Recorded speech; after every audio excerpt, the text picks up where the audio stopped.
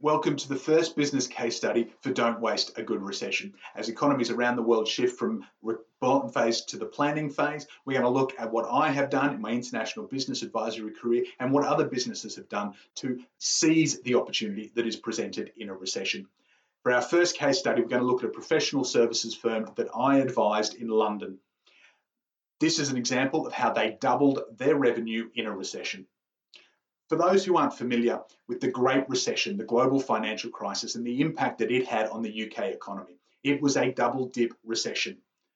From 2007 to 2012, the UK economy went through two recessions. I moved my business to the UK towards the end of 2010. When it became clear that the GFC was not going to impact Australia as much, I took the advice of my mentor who said, don't waste a good recession. Go to the UK and learn so much more about business by helping businesses through that difficult time. And this was one of the businesses that I worked with. A little bit of background. They were a professional services firm. They weren't a traditional pyramid-style professional services firm. You probably know the one where all the work gets pushed down as far as possible onto juniors with the lowest hourly rate in order to ramp up profits. Instead of having that up-and-out business model that restricts so many professional services, what this model does is it seeks to attract those experienced senior professionals who are looking for a balance of freedom and some of that collegiality. I've worked with about half a dozen businesses around the world who run this business model. It's probably my ideal client, a multinational professional services firm that, using things like IR35 or franchise laws, manages to bring together a community in brand and culture while also giving them a degree of independence to run their own business as part of that network. This model allows for fast growth, but it can also mean, because there's so much independence, that when the going gets tough, go and get a real job. And if we look at what had happened to the revenue of this business, that was exactly what they faced when they hit the first of that double dip recession. They'd been steadily climbing since inception, and in 2007-8 managed to turn over around about £3 million. When the recession really hit 2008-2009, they dropped. And the actual drop was very, very fast. It is not even represented in the steepness of that annualized downturn. Worse still, as the general economy came out of that recession, the business stayed flat. It managed to stabilise around about £2 million, but it was now over a year and a half since the recession officially ended, and they were still sitting at that level. They were still below where they had been heading into the recession. Now, how do you think the business felt as a result of that? How did the shareholders feel? Well, frustrated, exhausted, stressed. They were starting to bicker with each other. Everyone had a great idea for what to do, but nobody was willing to support each other. And at a shareholder level, we even saw some of the founding people, some of the senior people, leave the business. They felt they had opportunities to just go and do their own thing, implement their solutions, or to go and get a job somewhere. That, of course, was having an impact on the team. The team were feeling uncertain. They were feeling completely unmotivated because anything they'd done had not turned into better results for the business. And in many cases, they were stagnant because they were unable to leave. They were struggling to find jobs in the wider economy. So the business that I walked into at this time, that's how they were feeling. They were stuck. They were unclear about what they could do moving forward. And it wasn't that they hadn't done anything. Ask yourself, what kind of solutions do you think they might have tried when that recession hit, and also post-first recession when they found themselves stagnant? These are probably some of the ideas that are going to come to you or to some of your business peers if your business is similarly affected by the coronavirus recession. Now, of course, the first thing they did was cut costs. They moved to a smaller office. They did reduce headcount. The new CEO, it was a replacement, one shareholder for another, came in and took zero salary. He felt that the equity growth that he might be able to achieve was more than going to compensate him for the fact that he couldn't take a salary from a business that was struggling. The impact of those cost-cutting decisions on profit and cash flow was advantageous. The impact it actually had on revenue growth and momentum in the business, not at all. The best thing they had done was implementing an advanced communication strategy. They started putting out a lot more internal emails, and that really helped stabilize the business. The natural tendency for a business owner in a recession when you have bad news is to communicate less. The reality is that what you communicate is always going to be better than the assumptions that may fill the silence. So even though they had amped up their communication and still seen revenue decline and then plateau, they had staunched the bleeding, and it's my belief that the business would have been much worse off had they not increased the volume of communication, even though for the most part they only had bad or fairly neutral news to share. They focused on recruitment. That's what had helped them with the growth, bringing in more senior professionals. But because of that flatness and because of some of the culture strain that was going on, they couldn't recruit, certainly not in the same volume, the high caliber people that they needed to join to get that growth. In some of the regions, because the prices weren't controlled centrally, prices started to drop. So even though new clients were being won, they weren't necessarily being won at the rates that were frankly needed to support the business model. And again, in some of the regions, people tried a one-to-many strategy. Instead of going in and providing specific advice for one client, how about I get 4 or 5 businesses in a room? I can charge them a lower rate. They benefit because it's volume. I make more money out of the day. The reality is the people who were trying that were the ones who couldn't get the one-on-one clients. They had limited sales skills. They wasted a lot of time pivoting to a group model product, only to discover that the people who could sell were still selling. The people who couldn't sell even at a reduced rate. They were stuck for answers. Thankfully, the CEO had read my blog, he was on my newsletter mailing list, and he thought it was well worth us sitting down in central London and having a conversation. So what did I recommend? The business had a good culture. Yes, it was struggling, as any business would, by that decline and prolonged plateau in the revenue. But the main reason it was struggling was that in a practical sense, the business was being split up. The model was that they would build regional teams.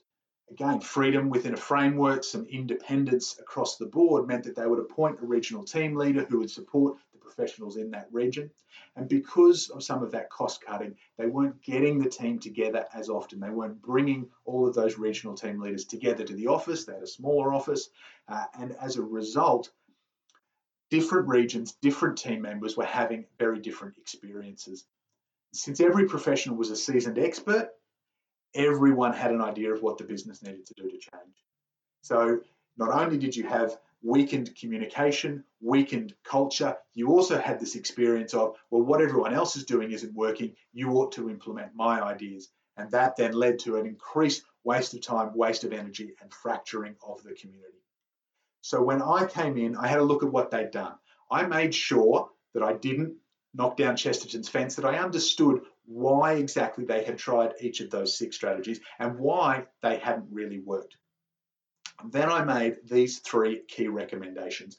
First, I implemented regional leader group meetings. Now, there was quite an overlap between those team leaders and the shareholders, but it wasn't perfect. And what that meant was that shareholder meeting and these regional leader meetings were starting to blur, were blending, and the communication wasn't strong. The cohesion of that group was not as strong as it needed to be. Now, they weren't necessary for the decision. That could be made unilaterally by the shareholders and in some cases by the CEO. But I wanted their buy-in, I needed their support to implement it, and in order to fund the change that I was recommending, I actually had to reduce by 20% the amount of money that went to each regional team. Again, we could have done that unilaterally, but I knew that having their buy-in and support, at least to give it a try, was going to make a real difference. So we implemented those conference calls at first. Zoom didn't exist, and eventually we found ways to bring that group together on a regular basis, face-to-face. I designed and then worked with the business to implement a national marketing strategy. They'd never had one. Whenever I hear a business say, we get all of our clients by referrals, that to me means they don't know how to do marketing. And that was exactly the case with these guys. Now, in good times, you can bring an expert who can talk about their past experience and how that's going to help, and enough clients will fall out of the trees. In tough economic times, you need to change that approach. Now, how did we implement the national marketing strategy to get an impact? My first focus was quick wins and a positive feedback loop. So we built a local website. We outsourced that to a specialist, so it looked great, it worked really well, and it was built quickly. And we started getting local blogs. It had been a global website that wasn't gaining any traffic. It didn't allow us to highlight UK voices, UK messages, UK professionals, UK clients. I very quickly got that website to #1 on Google for a list of, frankly, not great key phrases, but they were something. We weren't going to win business out of that, but it meant I could go back out to the wider business and say, hey, we are now at number one on Google. It was a quick win and it was a positive feedback loop. They could start to see that what we were doing was making a difference. We also initiated their first national monthly email marketing strategy. Now, as somebody who has chaired the Email Marketing Summit in Australia on a number of occasions, it continues to surprise me how many businesses think email is dead, who think that sending out emails to their existing relationships is just a waste of time. And yet these people are spending 3/4 of their day sitting in their inbox. The impact that that had was enormous. It gave us a chance to reposition the business in the minds of people who only vaguely knew what those professionals were up to now that they had left private practice or had left their large corporate careers. It also showed to the market that we were here, that we were still active and achieving results. The feedback that was received at first, and then the leads, the inquiries, the sales meetings we created was enormous. 6 months after we launched the national marketing strategy, we did a survey and it demonstrated a 500% return on investment. All those team leaders that had dropped their income by 20% in order to fund this saw themselves earning more money, even on that smaller percentage, because of what they had done. And that's the goal of any investment that I encourage my clients to make. You need to demonstrate a return, and particularly in a recession, speed of return of investment is critical. The third and final strategy that I recommended was redesigning their induction training. They had great processes. What their business model had done was take experienced professionals, give them a process for running their own business through IR35 as part of the brand and community, and go out to market.